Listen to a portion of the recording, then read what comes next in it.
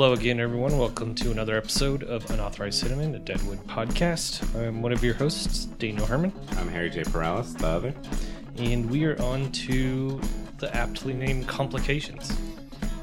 I think we made fun of this for just being complications that arise in a drama. Yeah. But it's oh, idiot. This is where we find out about Alma's very specific complications with pregnancy. And I don't think I'm spoiling anything because very first shot of the show, it's Alma throwing up. And that is a accepted universal cinema language for pregnant character. Other than just looking at a pregnancy test and going, oh no. Yeah. That's a little bit too on the nose. This is a prestige television show. And let's spell it all out for us. But right after that, Al finally wakes up from his long day's journey into dick pain. He's Doc, Dane, and Johnny are kind of hanging out around him. And they all look at him and are and he has that great line to Dan where it's like, "Did you fuck me while I was out?" I love that Dan says, "Hell no." Yeah. He can't just say, "No, what?" He's like, "Hell no, I didn't." But yeah, then stop looking at me like that. But Al's kind of finally coming around and talking, and Johnny makes this kind of offhand mentions, "Al, you're back to your old self. You talk kind of cockeyed," but no, and Al, hears that. There's a lot of Johnny and Dan just trying to be helpful and just saying small things that Al picks up on and is like, "Wait, what? What's going on?" But yeah, Al has to ask how cockeyed I'm looking. And Doc is like, "You look fine." Considering everything you've been through. Yeah. Don't worry about that. And he asks it how Bullock is looking. He's like, "How's Bullock looking?" I thought that they had talked after the fight. Or am I mistaken? Yeah, no, they did. Because he gave him the star bag. Yeah. Yeah. Yeah, they had that whole conversation. Yeah. I was kind of, I guess he was like, "Oh, did he have lingering effects?" Yeah. I guess back then there's a lot of things you can't get checked for, internal hemorrhaging or something like that. Yeah. But I also wonder if it's just part of this thing where, you're making 13 episodes at the same time and you kind of, there's just, Right. somebody forgets that, oh, wait, no, we already... We Very already settled that. Very possible, yeah. And Doc just kind of tells him, the fact that you remember your opponent in that fight is a good sign. And Dan, again, going back to, they're just trying to make small talk and encourage him. Dan's like, "Well, we need you back full strength. There's a whole lot of things going on that need interpreting." And Doc has to be like, "No. Shut the fuck up." He is, what does he say? He's he's out of the interpreting business for the time being. And then, so after being told that, he brings up "You got to see Wu, man. He thinks there's this tall, invisible celestial following him around." And Al sees right through. It's huh? You saying there's a big Chinese guy? What do you say? And Doc has to again be like, "Come on. Don't do that." And he goes, this is one of the funnier things that Johnny, there's a bell behind the bar. Yeah. Absolutely. There's some great, I think later on, Johnny says something that's stupid and Dan gives him a sarcastic thumbs up. Yeah. And there's great acting by Johnny where he kind of looks and goes good, and there's a brief "Oh, I did good," and then what? "Oh, fuck you!" I'm trying here. There's a great bit where where Al's telling him to go get the bell, and then Johnny leaves. Then Dan kind of gets the hint that he needs to leave, and he just says, "Well, if anybody can fuck up the gathering of a bell, it'd be Johnny." And he goes. I love that he uses the word "the gathering of a bell." I like the part where Doc pours him a little bit of water and it's just sitting on the nightstand, and Al's just staring at the "Don't be a fucking jerk." I really like the interplay between Al and Doc, where Al's like, willing to say exactly where his limits are and not be like embarrassed about it. He's like, "Fuck you, I can't do that." And also he's kind of like, if it gets too far along, I'm not getting any improved at all. You need to kill me. Doc is like, "Don't put a clock on it." Like, and he asks him like kind of about how's his like, can you move your arm? And the fact that he can move his arm is good because he's had a stroke from the stress of. Yeah, we find out that he may have had a small stroke. Yeah. Through all this, hence why he can't really move his limbs that well. Yeah, I guess it's the right side. He's like, "Can you move your?" He's like, "Put your nose between your fingers. You'll find out how much I can use my fucking arm." And I thought this was really good, like stroke acting. I don't like the way he keeps like an eye. I don't know if maybe that's probably like makeup prosthetics to keep his eye kind of wide open. Yeah, one was like wide open. I don't know, there's a good intensity to kind of fighting through this situation. But anyway, that's the situation with Al. Next we go to the Grand Central, and EB is practicing. Practicing his way he's gonna turn down Alma's offer, and saying like, these crooked boards, these sorry walls or whatever. Refers to it as a shit box. Yeah. He's like, it's just like a home to me. And then, Richardson, I think, knocks over some soup. And he's like, "Richardson, a beloved household pet, somehow walking upright." A lot of people described as like animals just walking upright. I also just love that like EB is still stuck on this like thing, even though nobody cares about it. But he just at the prospect that like maybe Alma will still care. Anyway, so yeah, Alma comes down. She has to borrow Richardson because she's gonna go find Trixie. And EB's just sidling up, like, "I'm sure you probably would rather go with me." She's like, "No, Richardson's fine." He's like, yeah. And then we, okay, now this is some like in hindsight, like through two watchings, it becomes like hilarious where Jerry comes in, introduces himself to Merrick and is acting like, king shit of fuck mountain, like like, "I'm the commissioner of these hills," and Merrick is very excited. He's like, "Oh, what is the name of our county? Lawrence County. Oh, that's something." Jerry goes through this whole thing where about his dad was a newspaper man. He was raised among all these presses and machines and shit like that. And said, this was kind of, I don't know if it's just like really on the nose irony, or if he's trying to soften the blow, but he goes, "I have great respect for the Fourth Estate. Anyway, here's this thing I want you to print." That's just a complete bit of rat fuckery. And Merrick's reading through it, and he's like, "All claims like proven to be worked, you'll get. That's fine. But each claim will be determined on a case-by-case basis, like determining any mitigating circumstances," which is a phrase that's going to cause a lot of consternation in the camp. And Merrick it's like, "If I discern this correctly, sir, this statement could be taken to mean nothing." Which is, I think, Milch's statement on politicians also. I mean, this is a very unique case where they're trying to stoke confusion.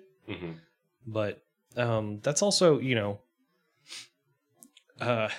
like, you read politicians' websites and like their stance on the issues. Like, I believe in a politics that is good politics, not bad politics. Like, politics that works for all people, not just some people. It's like, well, yeah. But anyway, Merrick rightly points out that it doesn't assure anyone of their claims staying with them, and tells Jerry that publishing this could cause an uproar. Mm-hmm. He very wisely figures that out. And Jerry does that thing that people do when they're wrong and just like they can't answer whatever question. You're like, well, this is very bad for this reason. He's just like, look, am I mistaken in thinking you're not the newspaper brand? We'll run it. He's like, just run it, bitch. Like, yeah. Like, and he's very proud of himself later. It's like, yeah, I gave him a good stare down. Yeah. Like, imagine bragging about talking down A.W. Merrick, like, of all the characters.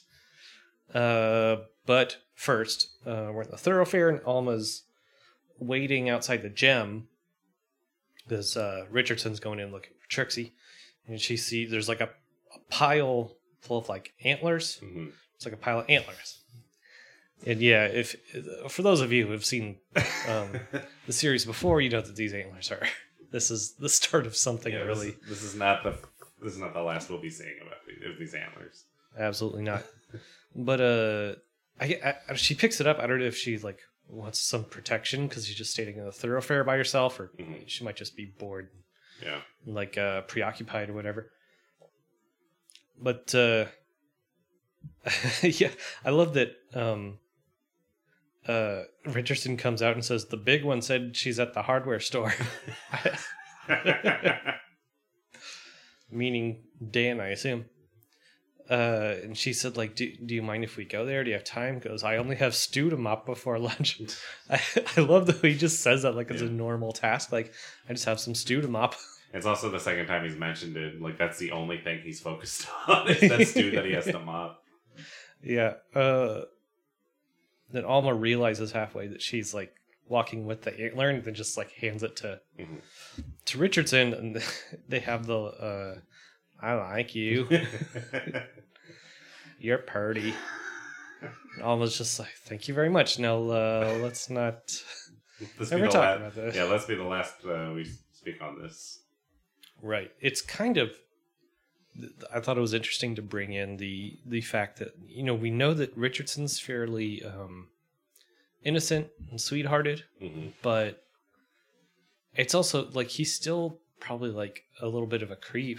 Yeah. You know, and that's not to say not necessarily in a evil way, but just like he doesn't know how to control his impulses and yeah, exactly. Yeah. But anyway, Alma gives Richardson the antler to return. She's like, could you take that back to the pile over there? And he just stands there with his head down. And she's like, well, goodbye. Just trying to be like, that's the end of that. I think he just wants to stay in her company as long as he can, even if he's not looking at her. Yeah. Like he just wants, that sort of like beauty and grace is not anything he comes across. Right, especially since his entire life is spent just under EB's foot. Right, yeah. And she kind of, she talks to him like a regular person. So Alma's in the hardware store. Trixie's taking her accounting lessons. Yes. And she just slams down the pencil and says, cunt. Which is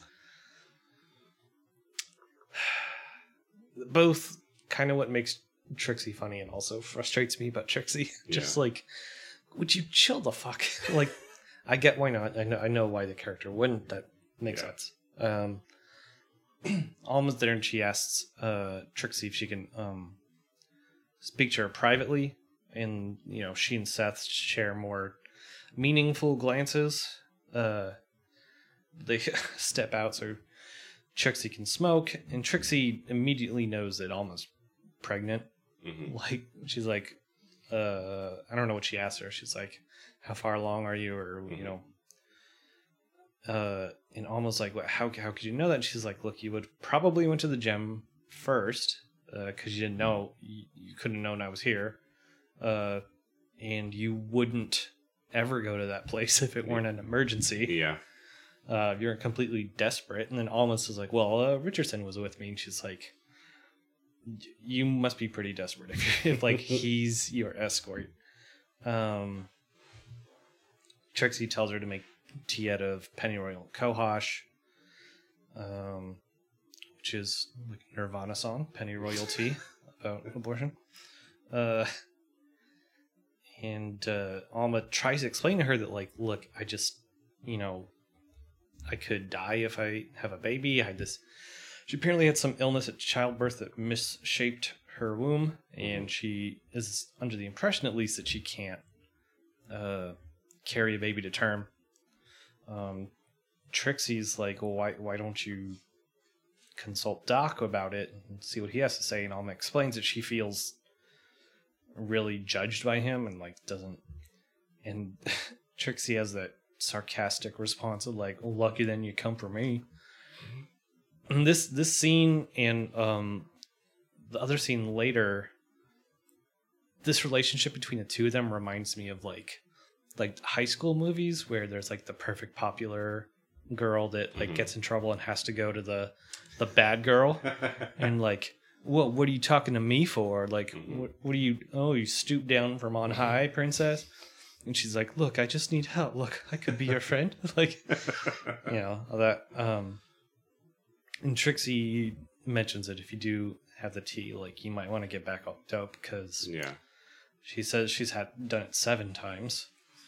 And she stayed loaded for weeks afterward, which is fucking rough. Yeah. And then Alma mentions like that she'd really like to have kids, which I found interesting, not only because like it's not only a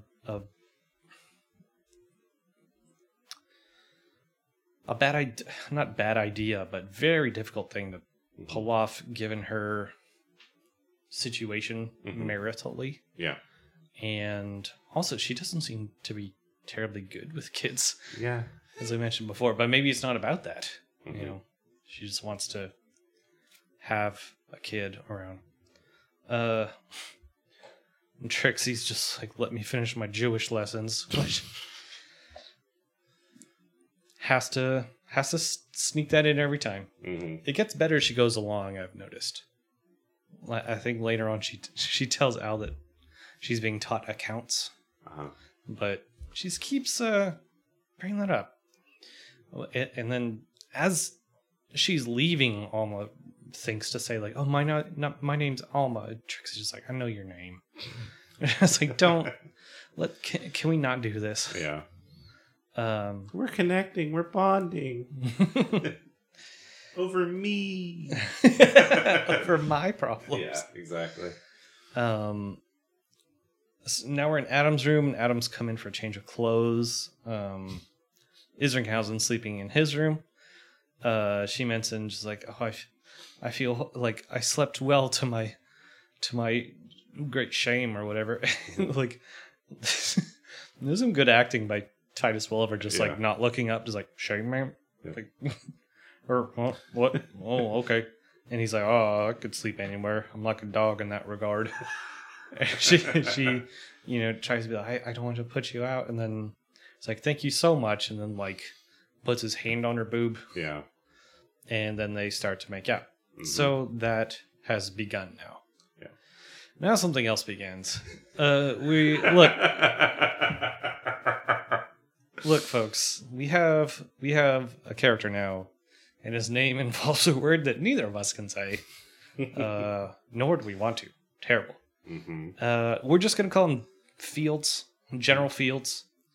Because that's his name. General. He was a real character. It was a real life person. Yes. In Deadwood. And they really did call him the thing that we can't say. Yes. But yes, so Samuel Fields is here. He borrowed a horse from Hostetler. He's supposed to be away a week, but he was away for 17. It looks like. But he's made a whole lot of money working for some rich guy in San Francisco, and like Hostetler's trying to work out how much he owes him.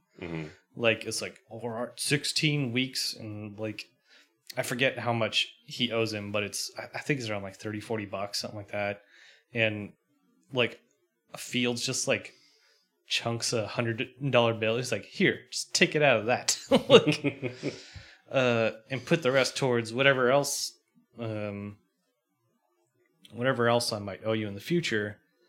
And now Hostetler makes this, I thought was really interesting. Hostetler, makes a deal out of his uniform, which is all just like torn up and shitty and probably isn't even his real uniform from when he was in the army. Well, he insists on being called general, but he also says to Fields, like, you flat out told me that you were never a general. Yeah.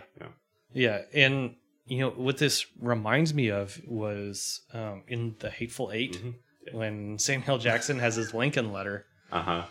It turns out it's just his way to kind of like disarm white people and get them to not hate him. And in the AV Club's write-up, they mentioned that it's fitting that when Sam is grievously hurt by the raging Steve striking back against the world that won't let him define himself, his uniform is stripped from his skin. Shirtless, he's just some other black man. He's no longer got this, however false it may be, this signal of virtue and standing. Right.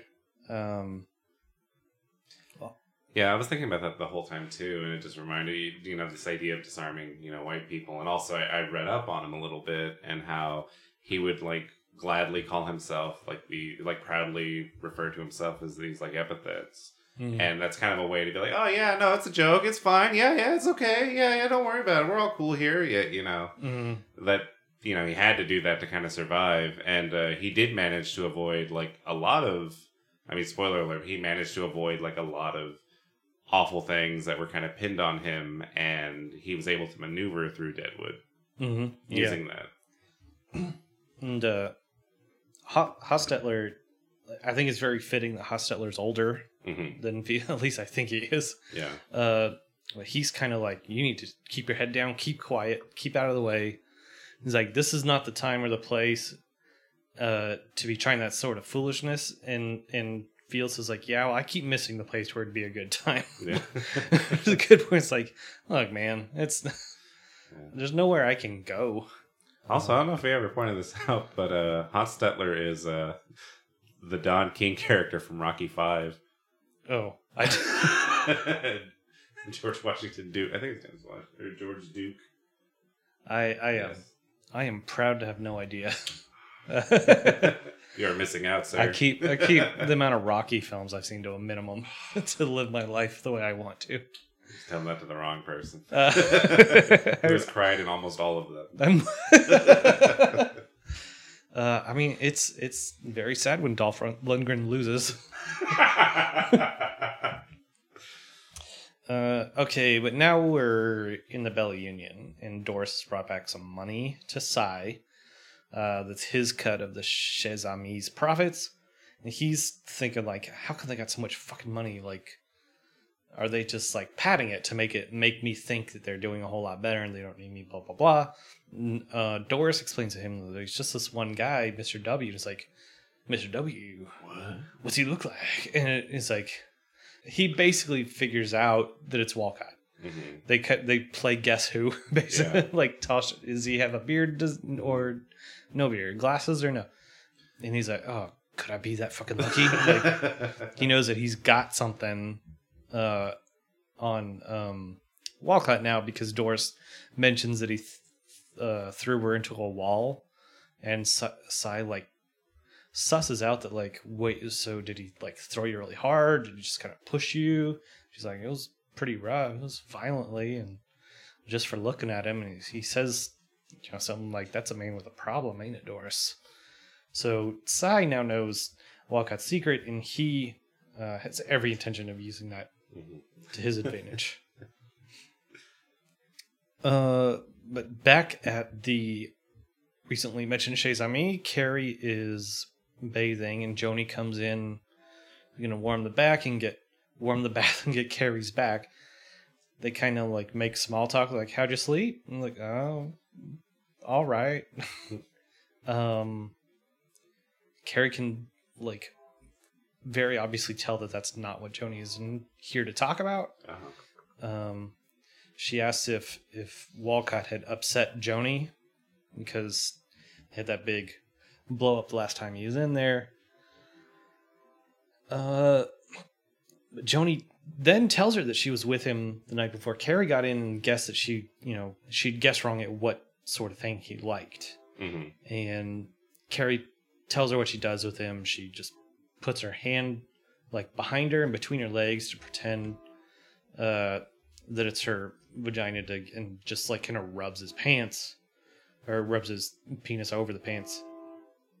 And Joni is like, just kind of like at first just asking, clarifying, like, what, you just like reach around and like, okay, well, and then she just starts straight up like asking more and more. He's like, what do you say to him when you do it? Did you talk in a certain way? And I think Carrie here's like having a bit of fun, being like, you wish you could get this guy off the way that I do, and you think you're hot shit, but you can't even, make this guy happy. I was more... Do you think Joni here is like trying to figure out what's wrong with Walcott, or like what's her reason for asking all these questions? I think it's that. I think it's not so much she's trying to figure out how to please him. She's just trying to figure out what's wrong with him. Kind of in the same way that we just saw Cy find out things about Walcott and how that he's spending so much money and has these fetishes. So we see both of them kind of each getting pieces of information about Walcott. I got you. Okay, so in the next scene where it docks, Trixie just runs in yelling at Doc. As most people do. Yeah. She's upset with him for being all like so high and mighty that Alma's afraid to ask him for any help. And he says like, fine, I'll go see her, and she has to be like, look, you go like pretend you're there for something else, please, god damn it. Now we're outside Charlie's. This was a interesting scene. I almost said it was really good, but I'm kind of interested at it. General Fields wants to buy Jane's bottle off of her. How much do you want for that bottle? What the fuck are you supposed to be? Currency still spins, ma'am. Is that some dilapidated type fucker in uniform? I scouted for fucking Custer. A great man who would have wanted you to sell me that bottle. He was no great fucking man. He was a long-haired cocksucker that could have saved many lives by more drinking. And stop being so fucking ambitious. And many still above ground and not scalped by the fucking heathens and their guts spread over the plains. And now there's one thing where you could look at it as Jane just being so like, Jane doesn't see color, man. Or I think there's also a bit of Milch trying to say how like white people can just be completely oblivious as to why black people would be cagey. Like we'll see later when a riot comes around and Fields immediately is like, I'm out of here. Yeah. And Jane's just like, what's going on? Yeah. Anyway, he tells her that he was a Union general, and she said, I was a scout for Custer. But I like how all these people that actually were with Custer don't buy into the mythology around him. Right. Well, there's like that scene with Crook last season where he's giving that big speech, and there's that soldier who's like basically undercutting everything he says. Mm-hmm. The show never lets anybody kind of have the esteem that they've built up, or it doesn't let anybody have the legend that they've had in other kind of works of fiction, because it hardly ever is deserved. Like you look at Custer, it's like, what the fuck was that guy doing? But you kind of, going back to a lie agreed upon, they have to justify what they're doing and be like, oh, this brave man fought the Indians. It's like, what was this guy doing? Just riding out and like fucking with these people. Anyway, Jane just says like, look, I won't sell you the bottle, but you can sit here and drink. And she doesn't care that he kind of like looks around. She's like, stop looking around. I don't care if I'm seen drinking with you. There's a great like, he's trying to like build up his dignity. He's like, this here's the epaulet of a Union Army general. Just like, and this here's the ass of a drunken shitbird. Fun stuff and fun fart talk. Mm-hmm. We're not done with farts. No. Been known to cut the odd fart, but they never stunk.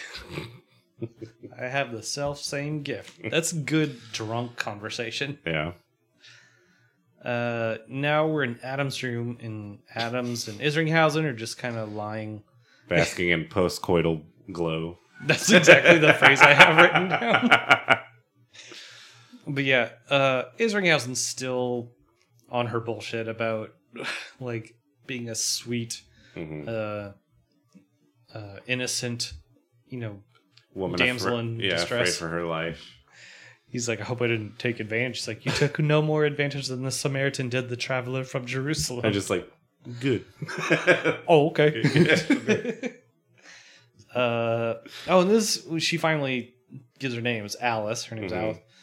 Says that Alma had named Al as her instrument in Brahms' murder. Mm-hmm. And this should be like our first clue that like, what the fuck is going on? Yeah, and even Silas is like, wait, what's your name? Yeah. that's the only time he asks like what her first name is when he's like, you're right, and he has some line about telling your story.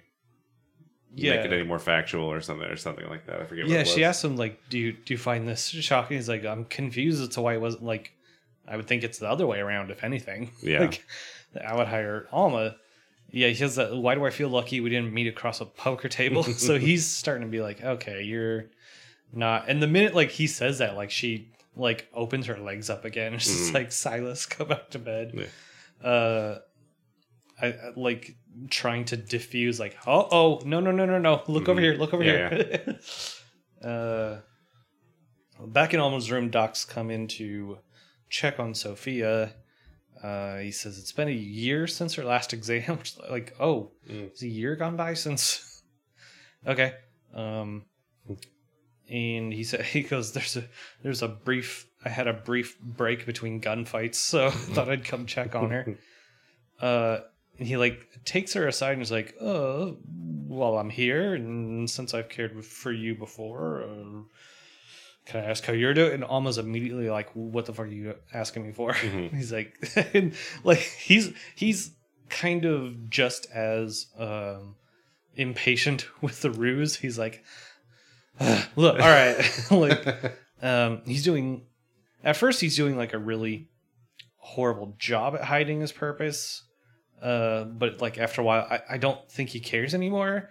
He's just basically like straight up telling her like, don't let my quote idiosyncrasies and defects of character getting in the way of you seeking treatment.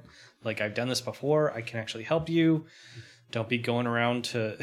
He even like gives up that it's Trixie. That's which I mean, who else would have? But it's dude. You can't even. Come on, man. He ends with a little like, please, and you can see that, Alma kind of, that please. And I wrote down like, oh my god, there's almost a camera move in this show. Like, at first I thought they were dollying in on Alma and her face after he says please, to see her be kind of like, all right, I need to actually take care of myself. But I don't think it was. I think it was very slight, if anything. So now we're in Cy's office, and Walcott is like very meticulously counting through the money, and you can, when you're rich, you don't have to pay that much attention to your blah blah blah. Anyway, this is when Jerry comes in and says like, I just got back from the newspaper office, and Merrick gave us a little bit of trouble, but I successfully stared him down. Like, I love, there's great little character moments just in two little lines. where Walcott like very like tiredly says, was he looking for a bribe? And Jerry says, no, he was not. I have a nose for that sort of thing. I'm sure you fucking do. Yeah. But I love that Walcott is like, does he want money? Like, I can just give more money. That's fine. I don't give a shit. But right after Jerry's done bragging about how he stared down Merrick, Leon barges in and tells him that Merrick has just posted the letter outside the office instead of printing it in the paper. He said people are getting pissed off and they're looking for Commissioner Jerry. And it was like his short reign as king of the castle is over already. Yeah. And, you know, Sai's like, well, that's not really fucking good way to fucking go, Commissioner. But we see outside the Pioneer where a whole bunch of hoopleheads, chief among them being Steve the Drunk, who Orange is the New Black fans will recognize as Healy.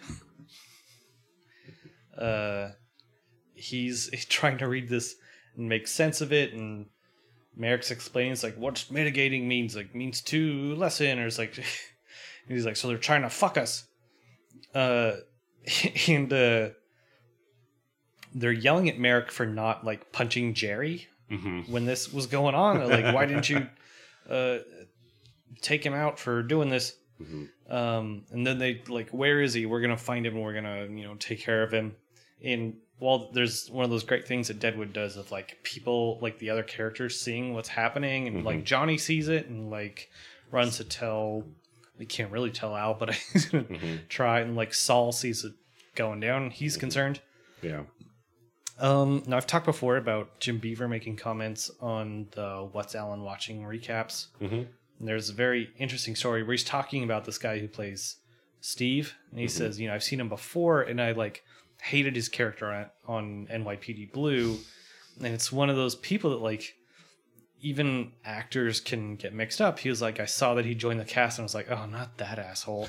He's like, but you know, you learn that you hate him so much because he's a good actor and he's good at being hateful. And he's like, he's a lovely guy. I loved working with him. It was great.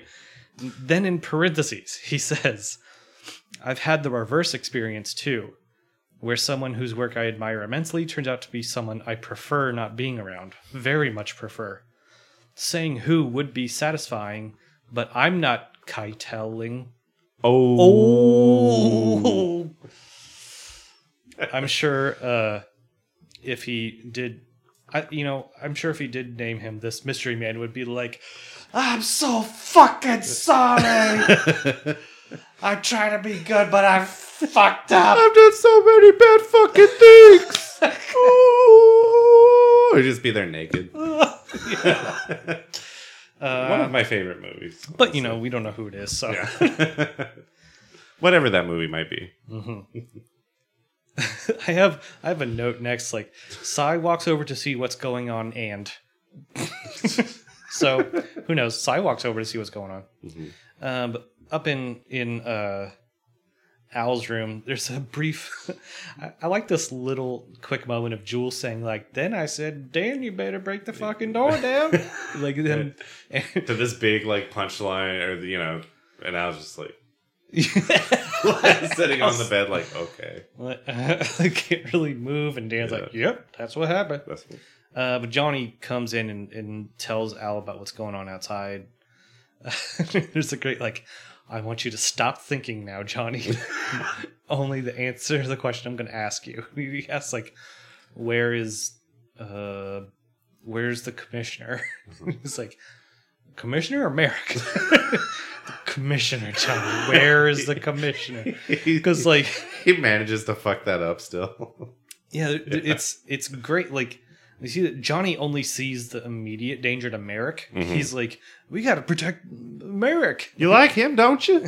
And Al, from his remove, as he says later, still knows like he's operating on a different level. Like he knows which way the tide's turning. Yeah. And he's like, we got to like make sure that commissioner doesn't get killed. And we see later like just how many steps ahead he is. Yeah. But and also like this is the first time that Al's aware of the commissioner being in town, and he also learns that he's staying at the Bella Union, which is really fucking bad news. Yeah. But then here's something else that the AV Club brought up in their recap. They say that, like so many on the show, Al needs something to war against, some job to define himself by, to be up and on his feet. So like, while he's recuperating, like obviously he just woke up, but he's still kind of on the mend. And later, like Doc makes comments about like how quickly he's getting better, and I think that AV Club nails it with like he now has something that he has to accomplish. Like he has a foe he has to overcome. Yeah, so not he says he tells Dan like go get Bullock. And they're both like, you want Bullock? Like, you want him to come here? Or do you want him to protect me? It's like, no, go bring him here. Yeah. And Johnny only Johnny's like, oh, good idea. Well, he'll protect Merrick from Steve. He's like, I was like, no, dude, you're not. You have no idea what's going on. But back outside the Pioneer, Cy is at work trying to calm everyone down. And I think this is pretty good work by Powers Booth trying to like maintain his macho control of the situations. Like, I love this. Like, all right, says if you've been working your claim, you get to keep it. So I don't see what the problem is. Yeah. And they're like, later on, they get to fucking mitigating. He turns and reads like, yeah, looks like they do mitigate a bit here. But isn't that just the government for you? Like, like we're gonna get mad at streams for running and trees for casting fucking shade, and like just kind of going like, yeah, can't get mad at a creature for acting in its nature. If you want to get out, I understand, and I'll buy your claims at a fair price. You know, maybe it's the wrong choice, but here I'm making my stand and all that. I also just love how he's like, yeah, that Jerry guy seems like a good guy. He's like, so you've spoken to him? Yeah. He's like, where is he? Oh, he's and he quickly realizes like, yeah, this can solve probably some problems. So go ahead. He's at the Bella Union. He's like, yeah, I've talked to him. Yeah. What the fuck is it to you? And yeah, he's at my place. Like, looks at Leon's like, go get him out of there. Yeah. But yeah, so then the crowd just heads to the Bella Union because they want to get that guy. So in Al's room, I love that Al's like, fuck you, showing up looking prettier than ever. And Al then tells Bullock that, like, look, we need to protect this commissioner. We don't want him harmed. He's like, he's aligned with Tolliver. Did you know that? And Seth didn't know. Al's like, bedridden. I know more than you. Which goes back to how he kept saying how, like, you're just off on your little cloud of pussy and not paying attention to what's going on. Yeah.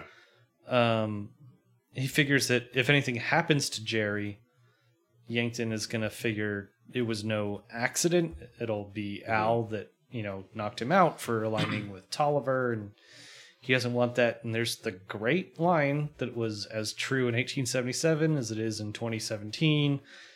Do they understand how most of what happens is people being drunk and stupid and trying to find something else to blame besides that makes their lives totally fucked? No, they don't. They're too busy stealing to study human nature. I also love how here's another instance where somebody is likely going to pin something on Al if something goes wrong. And so, like, Isringhausen, like, she says that Alma used Swearingen, even though Swearingen did kill her husband, it wasn't through Alma, but still just associating it with Al, like, automatically, like, knowing to do that. Yeah, and that's just very true. Like, people just get, that's kind of the story of America is people getting mad at immigrants or, God, anything. Socialists. As we all will also see in a few more scenes, just getting mad and pinning all your frustrations on someone who does not deserve it. Although I'm not saying that Al killed Alma's husband, Yes. But, not, through Alma. Yeah. So, yeah, he sends off Seth to go take care of him. Now we're in the Belly Union. Jerry is back in the cashier cage, just like he's just whacking at him, like, get away from me. And they're all just saying how they're going to fucking kill him. He goes, if you had vision as much as sight, you would see not only me, but the institution I represent, blah, blah, blah. And Steve says, fuck you, fuck the institution, fuck the future. Yeah. He goes, you cannot fuck the future, sir. The future fucks you. Which is a very good and true line, but not something you say to calm down an angry mob. Nope. But we do see that a lot, about how characters can't change what's coming. Yeah. Like,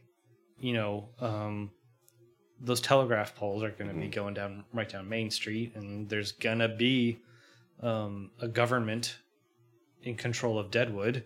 And this is all going to happen, and this shows up later with even with Hearst and his sort of highly mechanized and streamlined version of business and capitalism is going to take over all these dirt farming miners. And there's nothing they can do about it.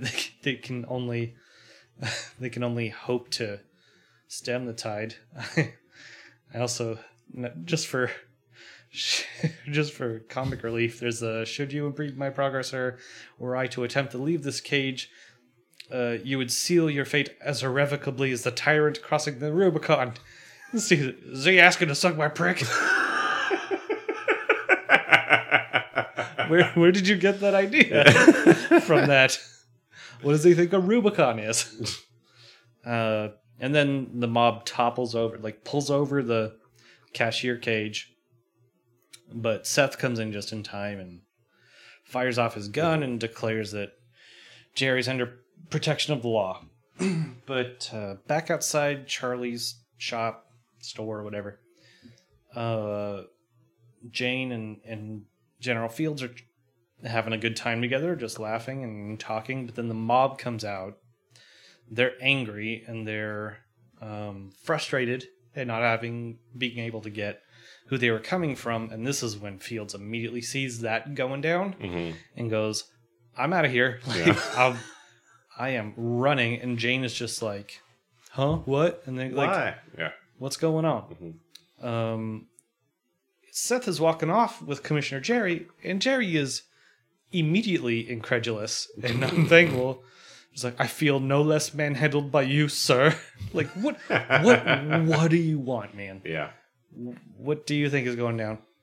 And then he gets there, and Seth says that he needs the lockup for the commissioner, but Jane is like, I'm going to take out Bill's robe first. Like, she doesn't want this government official like sullying Bill's robe. Yeah. We get a shot of Steve seeing Fields run away, so he knows where he's going. And they're going up the stairs to the jail, and Commissioner Jerry's, and now the indignities accumulate. And Seth tells him a beating short of murder might have done you considerable good. Now we're back at the Belly Union. Cy has a cute little line, like, the commissioner meets his constituents. I'm like, what is this, congressional town hall about Obamacare?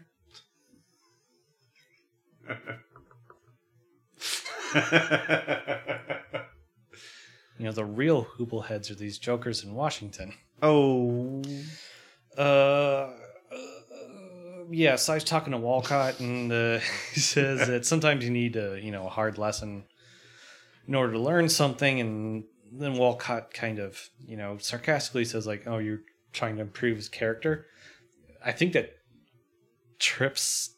not trips Cy up, but, like, sends him over the edge of, like, I was going to hold this off, but since you're being a smart aleck, I'm going to be like, well, no one can be as perfect as you, where you're all, like, you have no defect of character, no weakness. He's like, you're not stupid or angry. And the last thing he says, like, we're sick. And Walcott, Cy starts to go up the stairs, and Walcott just kind of looks at him like, he's like, that seemed pregnant with meaning. Back at the livery, Hostetler's burying Fields in some hay, and he's complaining about, like, man, I've been here just been keeping myself for 5 years, and now you come in and, like, one day. And he has a line that says, like, why are you doing this, Hostetler? You don't need other bodies. So maybe more than just, like, he's an older person, like, he's seen more shit than Fields has. Yeah.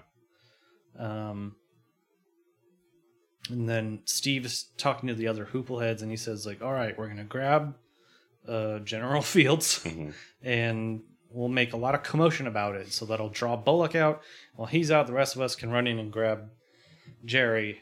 And there's like, what if he comes out shooting? It's like, well, grab Fields anyway. It's a very good plan by a character named Steve the Drunk.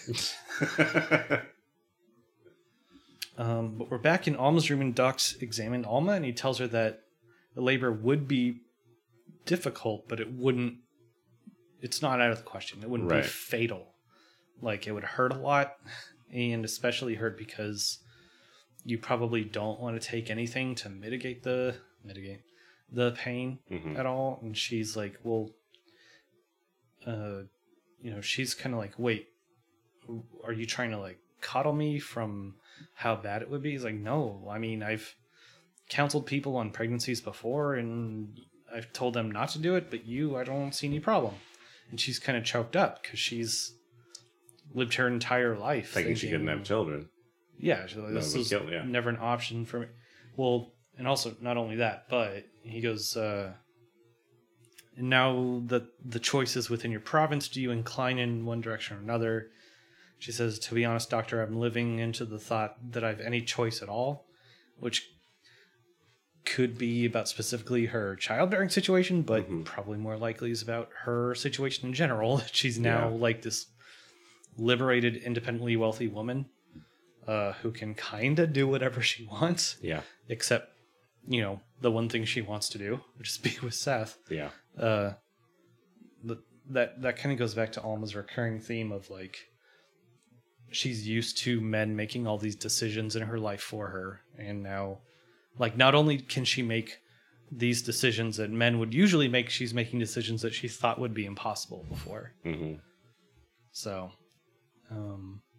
back at the livery, Hostetler's writing out his will. Which is very, macabre, but he's writing, and he's kind of stooped over, and we just see shadows come up behind him, and like hear some footsteps, and we just see his, like, head drop. And Steve says, what else they teach you, Hostetler, at that school where you learn to write? Just being very mean and condescending. And Hostetler first stands straight up and looks like he's, not gonna give in, but Steve just gives him this really violent shove. Like, where's he at? And he gives up where Fields is hiding. And Steve is really nasty. They taught you good. But in the thoroughfare, the mob is hauling off Fields, and Charlie is riding back into camp, and he sees it, and he's going back up to the lockup, I guess. Dan and EB see it from the balcony and coming to tell Al about it. Like, they grabbed up the black guy from the livery, and he's like, what's that have to do with what we're dealing with right now? And they're like, I don't know. And he's like, you've just added an irrelevancy. And then I think Johnny's kind of like, or Dan says, like, it's not Hostetler, it's some other guy. And Al's just like,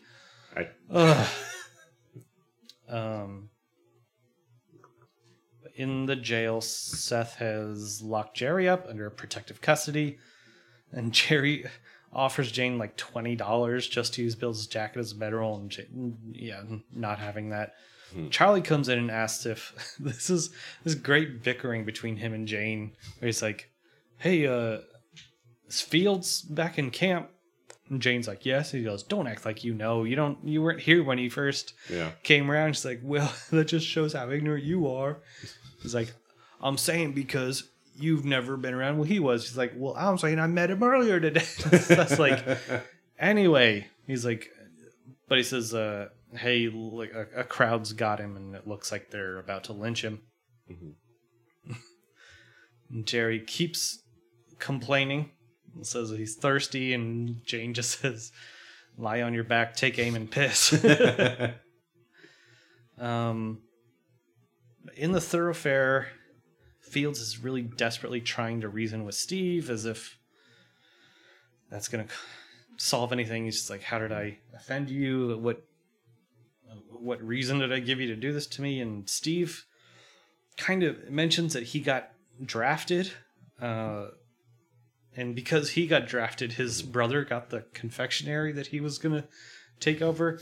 I thought that was really funny to think of Steve as, like, you know, a sugar baker, like like making candies, or it might just be like what do you call it, pastries? Easy pastries. Steve's dreams of pastries. God damn it! I can't bake cupcakes.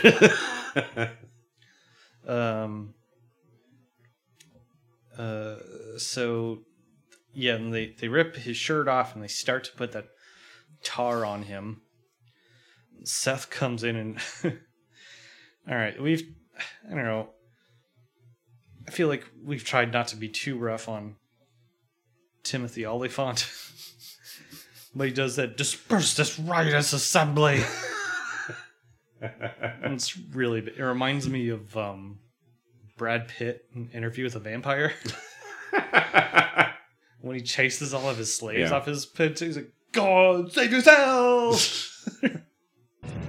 Hear me now. This place is cursed, damned, and yes, your master is the devil.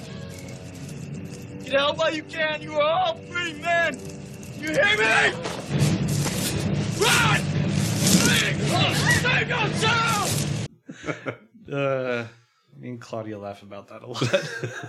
You lack the courage of your convictions, sir. But back at the hardware store, and there's another good line from Seth where Steve is saying some really ugly things, and Seth just goes, "I'll motherfuck you and blow your head off." It's badass. We're back at the hardware store, and Alma's walking over there. Richardson sees her. He's still holding the antler, and he's smiling. So he's full in his little religion now. Trixie again is frustrated by her accounting. Saul wants to go over it with her, and she's like, "I don't want your goddamn help. I want to learn." You know, she's obstinate, but it's for a good reason. She wants to learn how to do it by herself. Saul has a line, "God help me for enjoying you out there, even only to abuse me," which that's true love right there. Yeah, that's very realistic. Trixie says she'll like fuck him as soon as she's done figuring out the columns, so he just like shouts out the answer. And she gets like mad about it, but she can't hide her smile. Then Alma knocks on the door, and Trixie says like, "Oh, do you have another visitor today?" So even if Doc had kept it from her, Trixie would have immediately blown it too. Yeah. But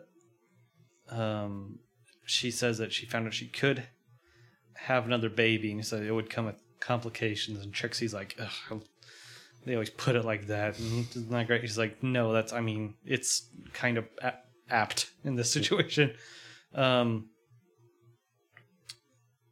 Trixie then very helpfully says like, "Oh, Trixie, I see you're working at the hardware store now." And Alma's just like, "Oh."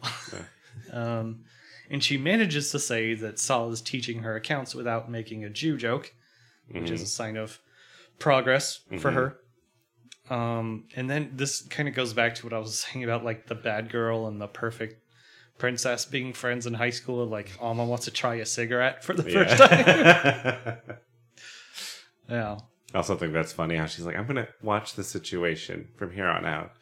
Let me smoke that cigarette. I'm gonna stay pregnant, but let me smoke this cigarette.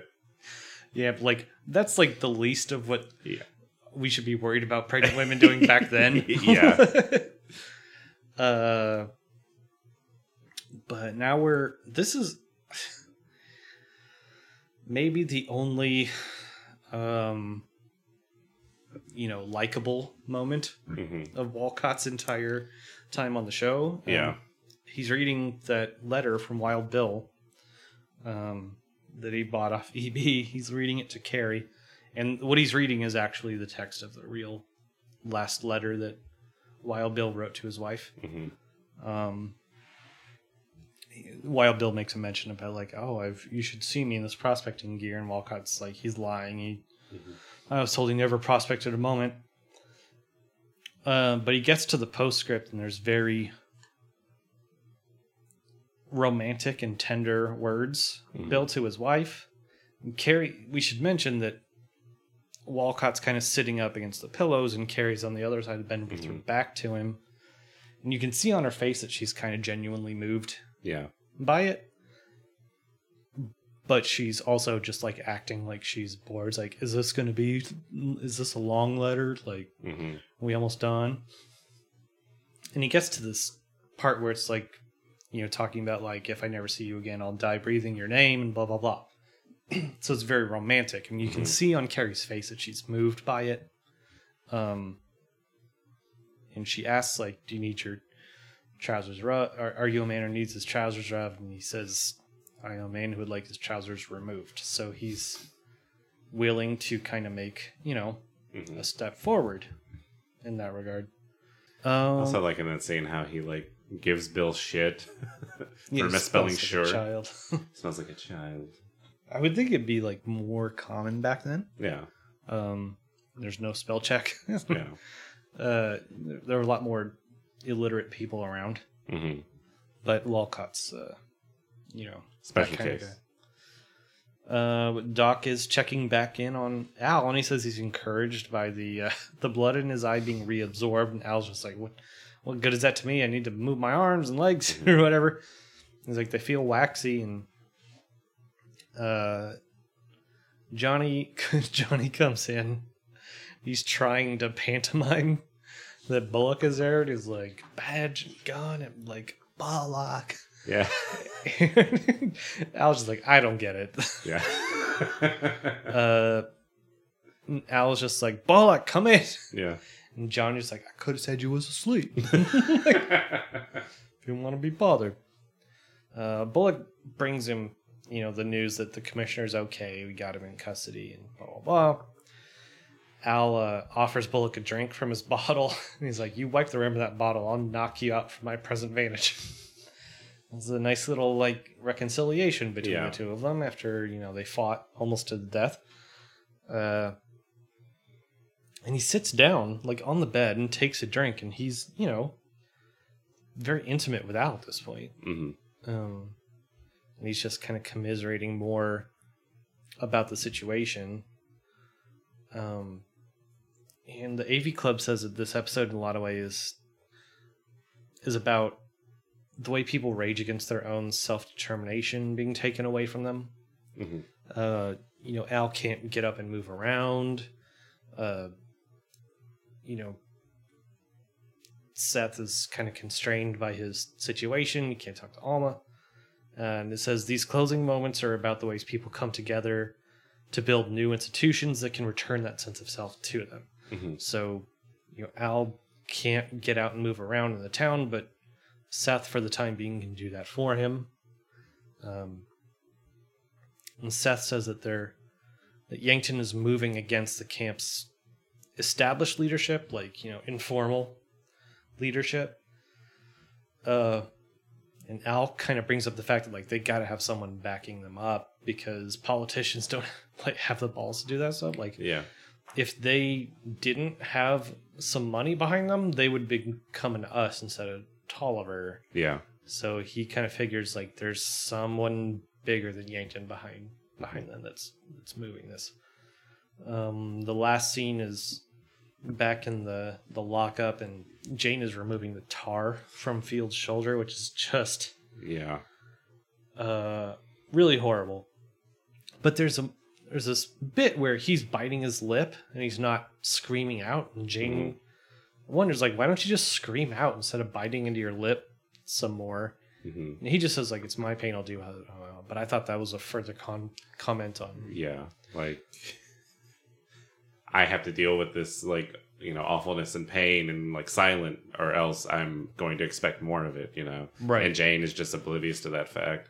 And she's like, I could be, you know, that's kind of, it reminds me of like a lot of like, it just reminds me of like a lot of people who are like, whoa, I can say whatever I want. You know, we should be able to say what we want. Yeah. I'm not racist, but you can make any joke you want. And you're like, no, you don't understand the way people are. Yeah, the like those well-meaning liberals that are like, hey, man, you say whatever you want. You should just come out and say, who cares about these horrible race? It's like, I do, because they can hurt me. You know, they think that they're being, you know, progressive, but they're just not understanding what they go through. I really like anybody who this is something that's bothered me a lot lately. Like people who like listen to comedians and like just to in order like hear something that a comedian says offhand to like justify their own attitudes towards race. You know what I mean? Explain that a bit. It's like like I don't know. I've just noticed it a lot, especially with like people that like I grew up with. They'll hear like, you know, Chris Rock say something and be like, "Oh, well, he said it, so I can say it too." Oh, yeah, that's pretty. Yeah, there's a whole episode of The Office about that. Yeah. Yeah, I know what you mean. Yeah, this idea that like, well, I found this one guy to. Yeah, this guy validates, you know, my own shitty feelings. Right. And I'd say that the person who said it's shitty, they're thinking of something else completely. You know, they're likely, but. But anyway, on the lighter side. Yeah, let's cut all that out. Jerry would like them to be quiet, and Jane decides to just run a stick back and forth across. I love that she's immediately contemptuous of the commissioner. Yeah, like she doesn't know what an asshole he is. Like when he first shows up, and she's on like, he can go in there when I take Bill's coat out. Yeah, but she can just see like his capacity for not giving shit about other people, I guess. Probably. Yeah, where she's clearly like helping someone out and he just does not. You're being too loud. Yeah. She's like, oh, fuck you. Yeah, but then Fields tells Jane, like, look, let Hostetler know I would have done exactly what he did, only quicker. And she's like, all right, I guess he'll understand what you mean. And then the show ends. We get a shot of Hostetler just sitting with his head in his hands, clearly like horribly distraught. Like this actor, I forget the actor's name, but he does a very good job of telegraphing just not just conflict, but pure anguish that he's going through. Yeah. And he can kind of hear Fields screaming as more sheets of skin are being ripped off. Yeah. And he got off easy, all things considered, and it's still pretty horrible. But that's how the episode ends. Wait, I kind of wonder if there was supposed to be like more to that scene. It ends kind of weird. Yeah, I thought so too. It's really quick and then like fades out in a way that is uncharacteristic of Deadwood. Right. But this was a good episode, as all of them are, but it did feel like more of a setup for the next episode. Yeah. Because a lot of things like pay off. Although there's a good, like, we talk about scenes we remember all the time, and that commissioner getting tipped over. And I think about that a lot. The next episode that is called Something Very Expensive pays off a lot of things and gets really intense. Has a lot of really good monologues, and kind of like underselling this episode, but it's still like better than anything I've seen in the last 5 years on TV. That's not true, but you know what I mean. Yeah. Any final thoughts on this one? Not particularly. All right. Well, that's going to be it for this week. Thanks to everyone who's subscribed. If you haven't subscribed already, be sure to go to iTunes, subscribe to us. Be sure to rate and review the podcast. Those help us climb the charts and get noticed by more people. So be sure to do that. You can find us on Twitter at Deadwood Pod. You can find us on Facebook at Unauthorized Cinnamon. And be sure to visit mockingbirdnetwork.com and check out all the other great podcasts there. And until we will be back next week with something very expensive. And we'll see you later.